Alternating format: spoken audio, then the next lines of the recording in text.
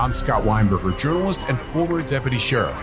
In my new podcast series, Cold-Blooded, I'm embedded in the cold case investigation into the death of firefighter Billy Halpern. Experience this investigation in a truly unique way, untangling secrets that may reveal the answers to not only one case, but almost a dozen. Listen to Cold-Blooded, the Apollo Gym Murders on the iHeartRadio app, Apple Podcasts, or wherever you get your podcasts. As important as choosing the right destination when traveling is choosing the right travel partner. Gene Fodor. Gene, was good. But be careful, because the worst trips result when two partners have two different agendas. The CIA really need your help, Gene. Freeze, Americano. Gene, run! Listen to Fodor's Guide to Espionage on the iHeartRadio app, Apple Podcasts, or wherever you get your podcasts. It's like the police knew who he was before they got here. From iHeart Podcasts. Medical school dean at USC was leading a secret double life. She's breathing right now? Yes, she's absolutely breathing. I'm a doctor, actually. A story about money, power, and corruption. When people fall in line, they fall in line. Looking back, I realized, everyone knew. I'm Paul Pringle, an investigative reporter for the LA Times. Listen to Fallen Angels, a story of California corruption on the iHeartRadio app, Apple Podcast, or wherever you get your podcasts.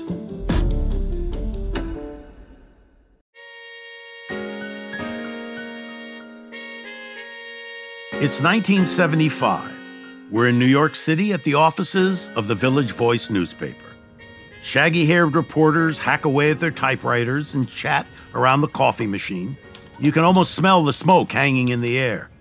One reporter, Dick Russell, is going through his mail, and he comes across an anonymous letter. The letter was from someone who identified himself as the Brooklyn Waiter, and he wrote that he was familiar with a recent article I'd published on the JFK assassination. He also wrote that I was now part of the, quote, great game of researching the JFK assassination, and he wanted to bring the name of someone to my attention. The name was Adolf Sheppy Wiedenbach. I'd never heard that name before, but I kept reading. The Brooklyn Waiter claimed that Sheppy Wiedenbach was the mastermind behind the JFK assassination. I didn't know what to make of it. I mean, who the hell is Adolf Sheppy Wiedenbach? There was no internet back then, so I didn't have a way to find out who this Sheppy Wiedenbach was. Then years later, I was working on a book about the assassination and stumbled upon an article about a General Charles Willoughby. Charles Willoughby rose through the ranks of the U.S. military to become the chief of intelligence for General Douglas MacArthur during World War II and then the Korean War. It got my attention because Richard Case Nagel had also worked for the top secret Field Operations Intelligence under Willoughby's command. You might remember Field Operations Intelligence as the top secret Army intelligence unit closely connected to the CIA. Nagel described its role as, quote, designed to conceal the true nature of CIA objectives. I continued to research Willoughby and found out that not only was he an extreme far-right anti-communist with connections to Nagel, but he also had connections to CIA Chief Allen Dulles, the Hunt oil family of Dallas, and the Cuban exile community. And then, when I thought I'd read just about everything I could about General Charles Willoughby, I stumbled upon his birth name. Charles Willoughby was born Adolf Sheppy Wiedenbach. Was it possible that the letter that the Brooklyn Waiter sent me 15 years earlier was a major clue into who killed JFK? This is Who Killed JFK. 60 years later, what can we uncover about the greatest murder mystery in American history? And why does it still matter today? I'm your host, Soledad O'Brien. In the last episode, we covered the 48 hours between Oswald's arrest and his death. We heard about Jack Ruby's extensive connections to the mafia and Oswald's connections to Ruby. We watched Ruby as he stalked Oswald following the assassination, then murdered Oswald on live TV. So where does this guy, Adolf Sheppy Wiedenbach, fit in? And if he's involved in the whole thing, why is this the first time we're hearing his name? He was a rogue. And in this episode, we'll find out how he and other hardline rogue elements came together to assassinate the president. I see the hallmarks or the markers of this being a CIA operation that rogues would have conducted. That's Rolf Mowat Larsen. He worked as a CIA intelligence officer from 1983 to 2006. I do believe the reason I can say that with a different kind of approach than others is because I am a CIA officer. Okay, it's time to lay out exactly what happened on November 22nd, 1963. All right, here we go. You've established 3 groups, each with a motive. The Cuban exiles were angry that Castro took over Cuba. They wanted the country back. The mafia wanted their hotels and their casinos back. And the hardliners in the military and the intelligence community were furious at Kennedy. They believed that he had gone soft on communism and was selling America out. So what do you think happened?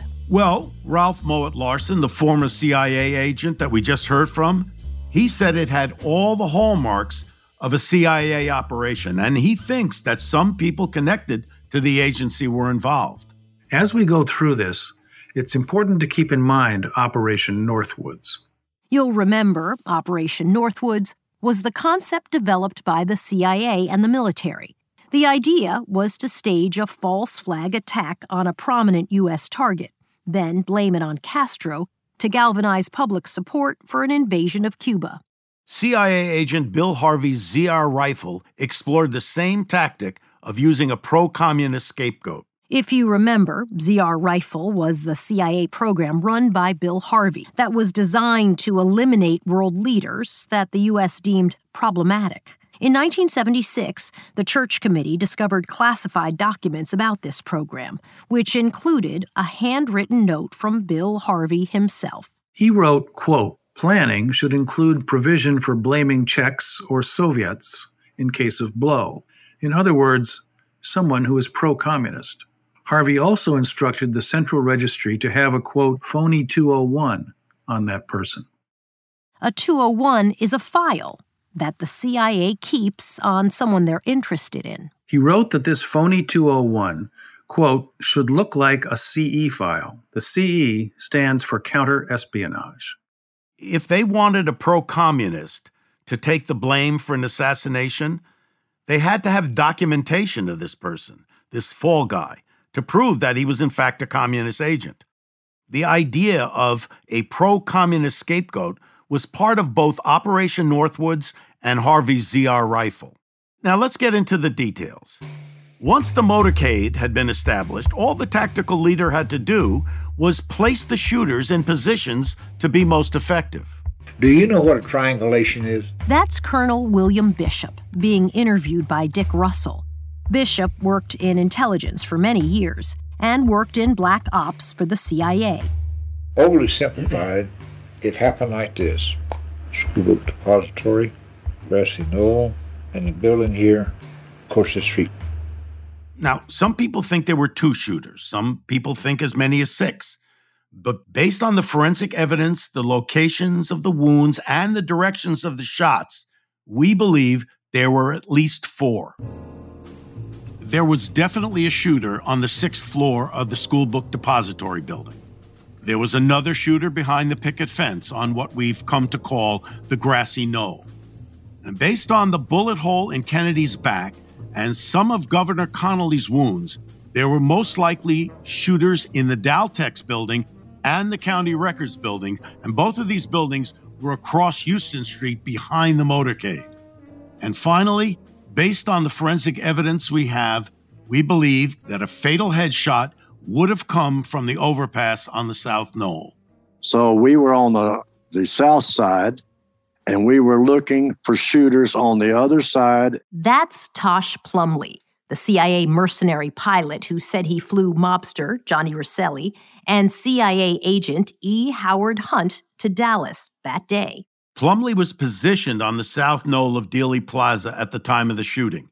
He said a shot definitely came from that area. And based on the position Kennedy was in at the time and the result of his head wound, we believe this was a kill shot. I know you've been researching this question for decades.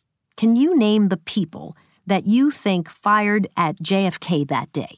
I'm going to let Dick take this one. With all of the information now available to us, we can name 4 assassins who were all present in Dallas that day. It's possible to make a highly educated guess as to who those shooters were and who was responsible for where they were placed.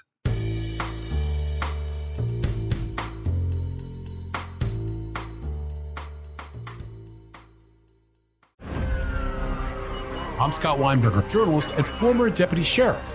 In my new podcast series, Cold Blooded, The Apollo Gym Murders, I'm embedded in the cold case investigation into the death of firefighter Billy Halpern. It's just a shame, that they took him from us.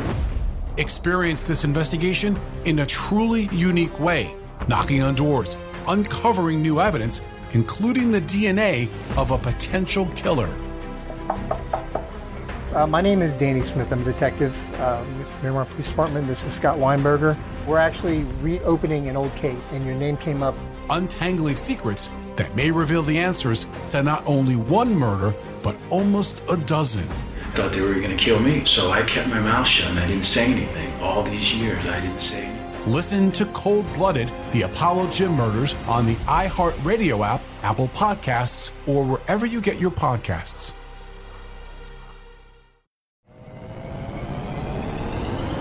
Hello, acclaimed comics writer and notorious Scott Summers hater, Rosie Knight. Well, hello, Emmy-winning podcaster and totally unbiased Targaryen royal supporter, Jason Concepcion. Rosie, somehow the X-Ray Vision podcast has returned. It feels so good. It does. And like always, we'll be here every week covering the wide world of TV, movies, comics, and geek culture. That's right. We'll be talking about Batman, heroes of that stature, and of course, we'll be inviting our friends in the industry to come geek out with us and share stories. We'll hear from TV writers, from actors, comics creators, pop culture critics, and more. Nothing is off the table because geek culture is pop culture, and we can't wait to share our love of it all with you every single week. Listen to X-Ray Vision on the iHeartRadio app, Apple Podcasts, or wherever you get your podcasts. As important as choosing the right destination when traveling is choosing the right travel partner. Eugene Fodor. Gene was booted. Much of the joy you will find on the road comes from the person you share it with. So you write the books, Gene, and Vlastar runs the business. I understand now. It is a wise man who marries a wiser woman. But be careful and choose your travel partner well, because the worst trips result when two partners have two different agendas. Get down!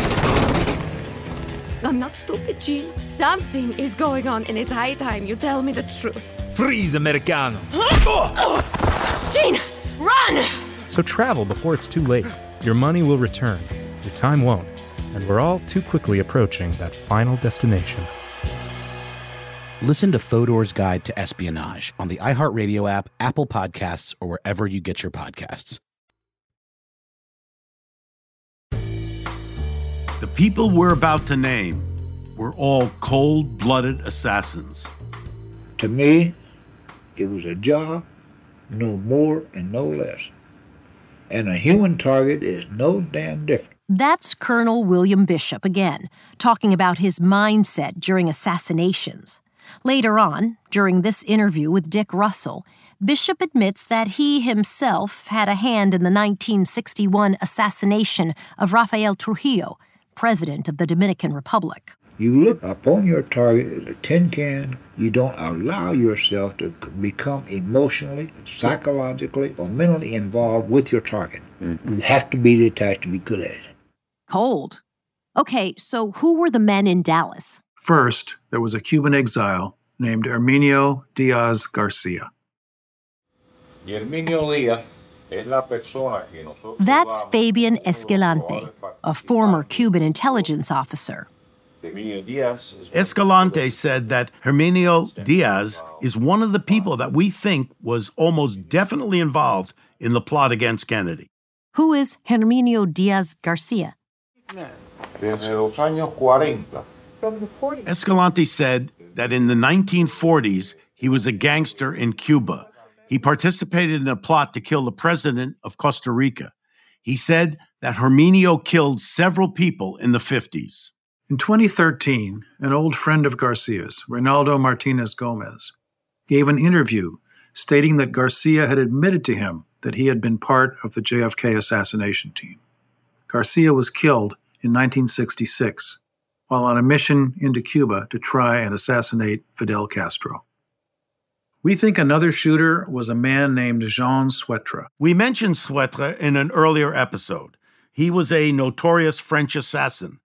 CIA files declassified in 1977 revealed that Suetre was in Dallas on November 22nd and was then quickly and quietly deported from the country almost immediately after the assassination. We believe another shooter was a man named Charles Nicoletti, also known as Chucky the Typewriter. He was part of the Chicago mob and a hitman for Sam Giancana. You may remember Sam Giancana was one of two mobsters, along with Johnny Rosselli, that agreed to help Bill Harvey assassinate Castro. Nicoletti was murdered in 1977, right before he was due to testify to the House Select Committee on Assassinations. The fourth shooter we know about was a man named Jack Cannon. Cannon worked under Charles Willoughby. Willoughby was the guy you talked about earlier, the guy you received the letter about. Exactly. Willoughby was the head of intelligence for Douglas MacArthur, and after World War II, Cannon worked with Willoughby. Cannon ran a black ops group known as the Z or Z Unit. When I wrote my book on Richard Case Nagel, the man who knew too much, he told me that Cannon was a part of this CIA unit that reported to Willoughby. And he indicated that Cannon was directly involved in the assassination of JFK. Seems like a lot of people to be working on a secret plot. It was all compartmentalized. Everything was done on a need-to-know basis. Most likely, none of the shooters were aware of the others. So in that sense, they didn't work together. The CIA agents that we talked to said that people in operations like this would be given very specific instructions of what they were expected to do. They would know little or nothing about the other people involved. As both of you said a little while ago, it's nice to name the shooters, but knowing who put them there, that's the real question. Who do you think orchestrated the assassination of JFK? The challenge to answering that is that people want a simple answer, and it isn't simple. I can hear the audience groaning as you say that. No, don't worry. We're about to answer you very directly, but it isn't a one-word answer. It wasn't the CIA, the mafia, or the Cuban exiles, but it was rogue individuals that came from those worlds. Operation Northwoods and ZR Rifle served as the blueprint. The people that wrote those documents never thought they would ever see the light of day. They thought that it would stay secret forever. Allen Dulles, the godfather of the CIA, kept these programs from the Warren Commission. He knew what a bombshell it would be. So to start, none of this happens without the knowledge of Allen Dulles. We don't think that Dulles played an active role in the planning, but we do think he would have been aware of the plan. Why do you say that? Because it's inconceivable that he wouldn't be aware of something like this. And it explains why he was at the remote CIA facility known as the Farm on the day of the assassination. What's the Farm? This was a top secret facility. What the hell was Allen Dulles doing going to a CIA facility when he'd been fired 2 years before? That's David Talbot, the author of a book on Dulles called The Devil's Chessboard. He was there all during that fateful weekend when President Kennedy was killed and when Jack Ruby killed Lee Harvey Oswald on national television. With Dulles' approval, I think that James Angleton and David Atlee Phillips were responsible for ultimately setting up Oswald. You'll remember James Jesus Angleton as the poet spy. He named his world of counterintelligence the Wilderness of Mirrors. He and David Atlee Phillips, who worked under Angleton, were the ones moving Oswald around the chessboard. They were developing him as a pro-communist who would ultimately take the blame. Oswald wasn't a damn thing in the world but a decoy. He was a patsy. We started this investigation with Lee Harvey Oswald famously saying, "I'm just a patsy." And now, Rob, you're fully explaining why you think that's true. Let's take a moment to understand why Oswald saying he's a patsy is so important. If I was arrested for a murder I didn't commit, I would say I'm innocent. I didn't do it. You got the wrong guy. But Oswald says, I'm just a patsy. Now, why would he say that? If you look at assassinations of world leaders throughout history, Julius Caesar, Abraham Lincoln, what happened after their deaths? Somebody claimed responsibility. Exactly. When he was arrested, he said, I'm a patsy. That's not the words of an assassin who proudly kills the president. That's David Talbot again. John Wilkes Booth said, sic semper tyrannis, as he left to the stage after killing Lincoln. He was proud that he'd killed the president. Sic semper tyrannis, which means thus always to tyrants. If you're going to kill somebody for political reasons, and you think that you're doing your country a great service, you want to own it. What about those who say he was just someone looking to make his mark on the world? Even more reason to own it. If you're a nobody and you want to feel important to take your place in history, you want to own that. Setting up Oswald to take the fall also explains the cover-up. How do you mean? Well, we know that Oswald had extensive connections to the CIA.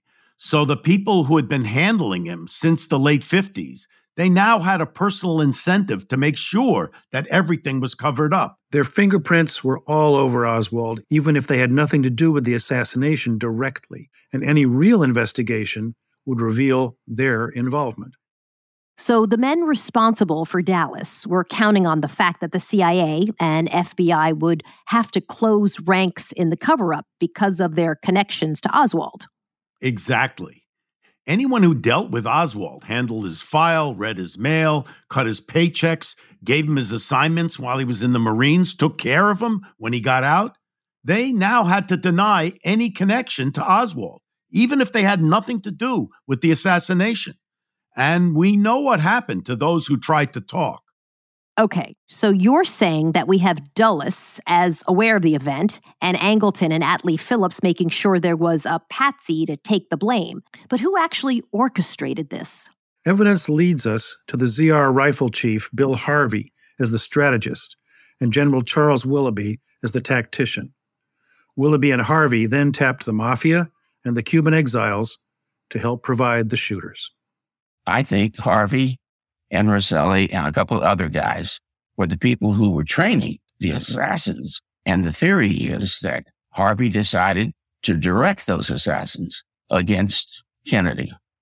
That's Robert Blakey again. You'll remember he was in charge of the House Select Committee on Assassinations. In 1979, they concluded that President Kennedy was murdered as a result of a conspiracy.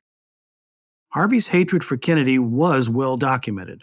He hated the president's politics, and he saw his path toward peace as the act of a traitor. And he hated Kennedy personally for banishing him to Rome. As we know, Harvey was also in charge of the CIA's program of hiring assassins to kill political leaders around the world. And Willoughby was as staunch an anti-communist as you could find. He was deeply involved in organizations like the John Birch Society and others that would stop at nothing to destroy the Red Menace. He also had a history of involvement in violent black ops. The assassination in Dallas came directly out of the Operation Northwoods and ZR Rifle playbooks. It had been implemented against world leaders many times, just never at an American target. I'm sure the audience, just like me, needs a moment to digest all this. To me, the names of the shooters and the men behind them is less important than the reason it happened. Kennedy represented progress. He wanted to move us away from nuclear annihilation toward peace. But sadly, it prompted a coup that profoundly changed history. Up next, why it matters that we're asking that question today.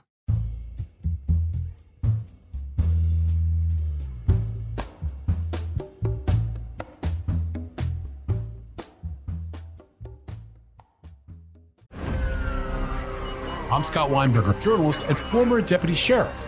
In my new podcast series, Cold Blooded, The Apollo Gym Murders, I'm embedded in the cold case investigation into the death of firefighter Billy Halpern. It's just a shame, that they took him from us.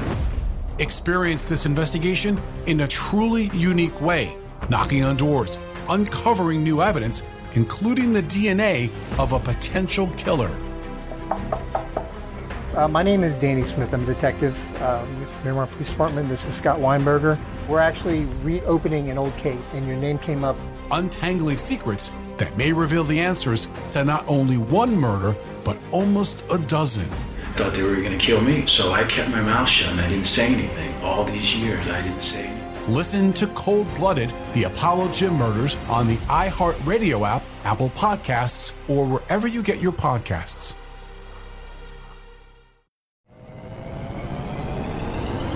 Hello, acclaimed comics writer and notorious Scott Summers hater, Rosie Knight. Well, hello, Emmy-winning podcaster and totally unbiased Targaryen royal supporter, Jason Concepcion. Rosie, somehow the X-Ray Vision podcast has returned. It feels so good.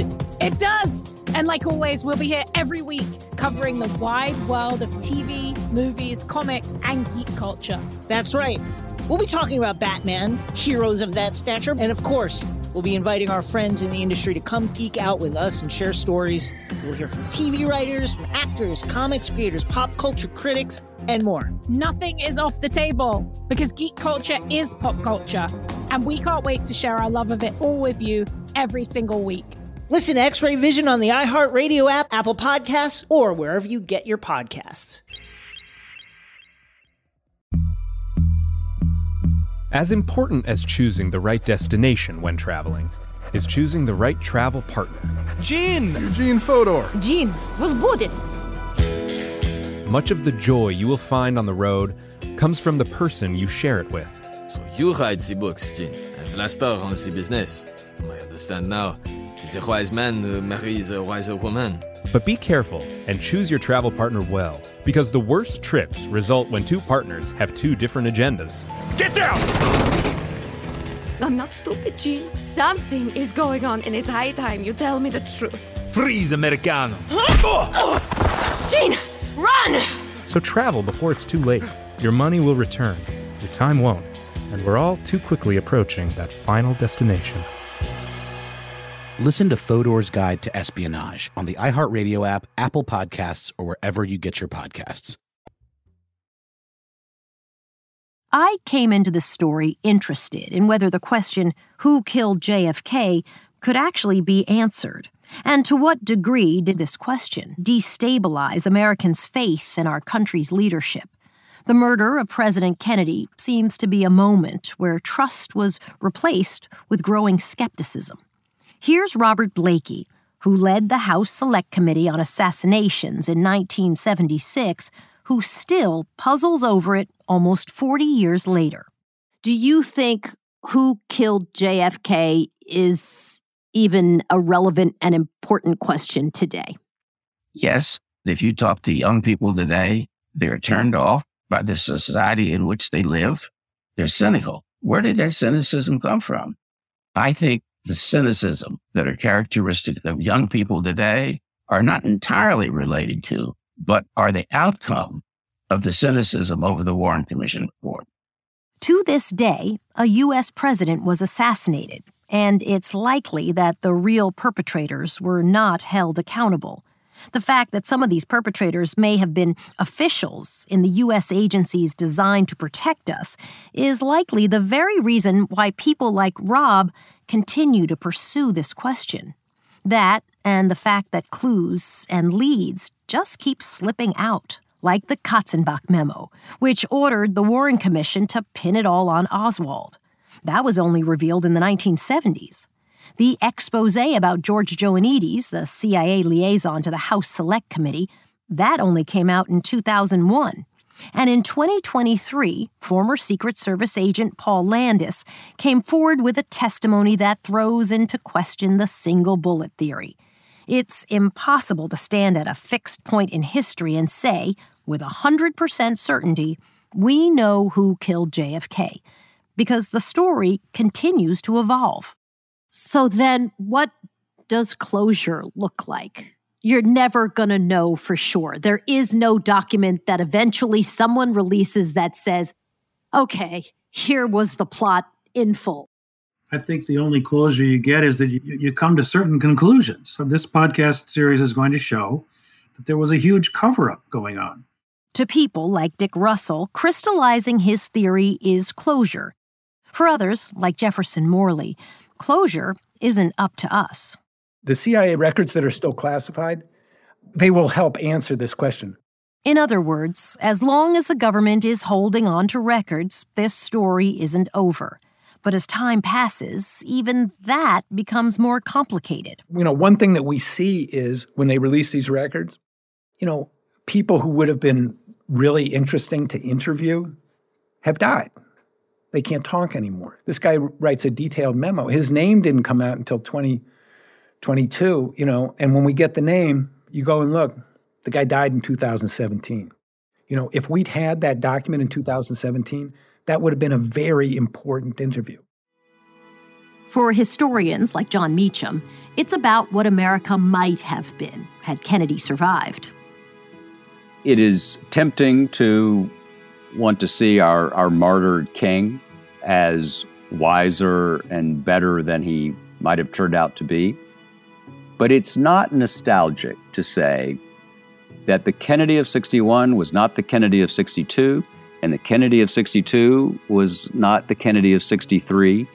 I think there's a piece of Americana that feels like if Kennedy had survived, the country would have avoided the Vietnam War, because that's what Kennedy was promising when he was murdered. It's impossible to know if that would have happened, but it's enticing to envision that alternate reality. And after spending time with Dick and Rob, I've come to see how that reality may be a bastion of healing in what otherwise is a wound in their psyche. The loss of President Kennedy happened in their formative years, and the way they describe it, it was like losing a parent. The reason they need to know the truth is because only then are they able to heal. Rob, you're handing the story off to the next generation. What do you hope for? I hope they continue to demand the truth from their government.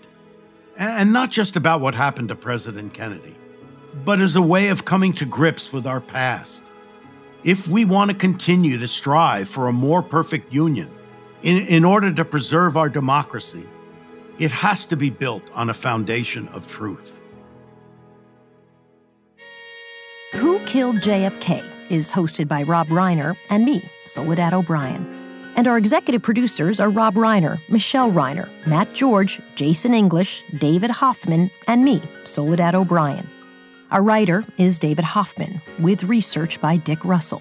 Our story editors are Rob Reiner and Julie Pinheiro. Our senior producer is Julie Pinheiro. Our producers are Tristan Nash, Dick Russell, Michelle Goldfein, and Amari Lee. Our editors are Tristan Nash, Julie Pinheiro, and Marcus DeLauro. Our project manager is Carol Klein. Our associate producer is Emilce Quiros. Mixing, mastering, and sound design by Ben LaHoulier. Research and fact-checking by Girl Friday and Emilce Quiros. Archival audio in this episode thanks to Dick Russell. Business Affairs by Hernan Narea and Jonathan Furman. Our consulting producer is Roseanne Gagliini.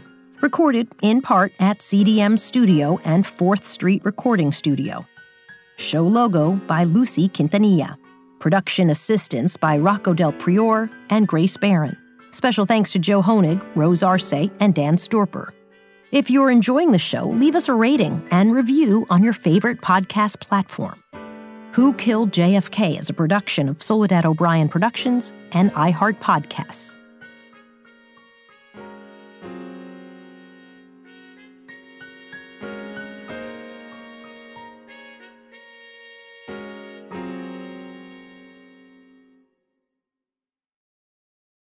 I'm Scott Weinberger, journalist and former deputy sheriff.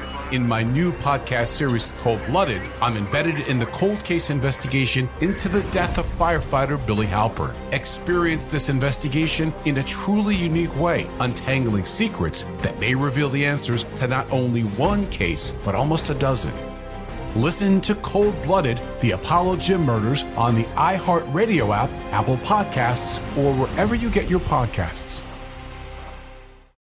As important as choosing the right destination when traveling is choosing the right travel partner. Gene Fodor. Gene, was good. But be careful, because the worst trips result when two partners have two different agendas. The CIA really need your help, Gene. Freeze, Americano. Gene, run! Listen to Fodor's Guide to Espionage on the iHeartRadio app, Apple Podcasts, or wherever you get your podcasts. It's like the police knew who he was before they got here. From iHeart Podcasts. The medical school dean at USC was leading a secret double life.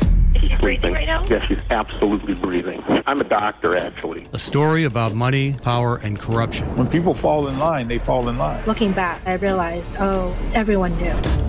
I'm Paul Pringle, an investigative reporter for the LA Times. Listen to Fallen Angels, a story of California corruption on the iHeartRadio app, Apple Podcast, or wherever you get your podcasts.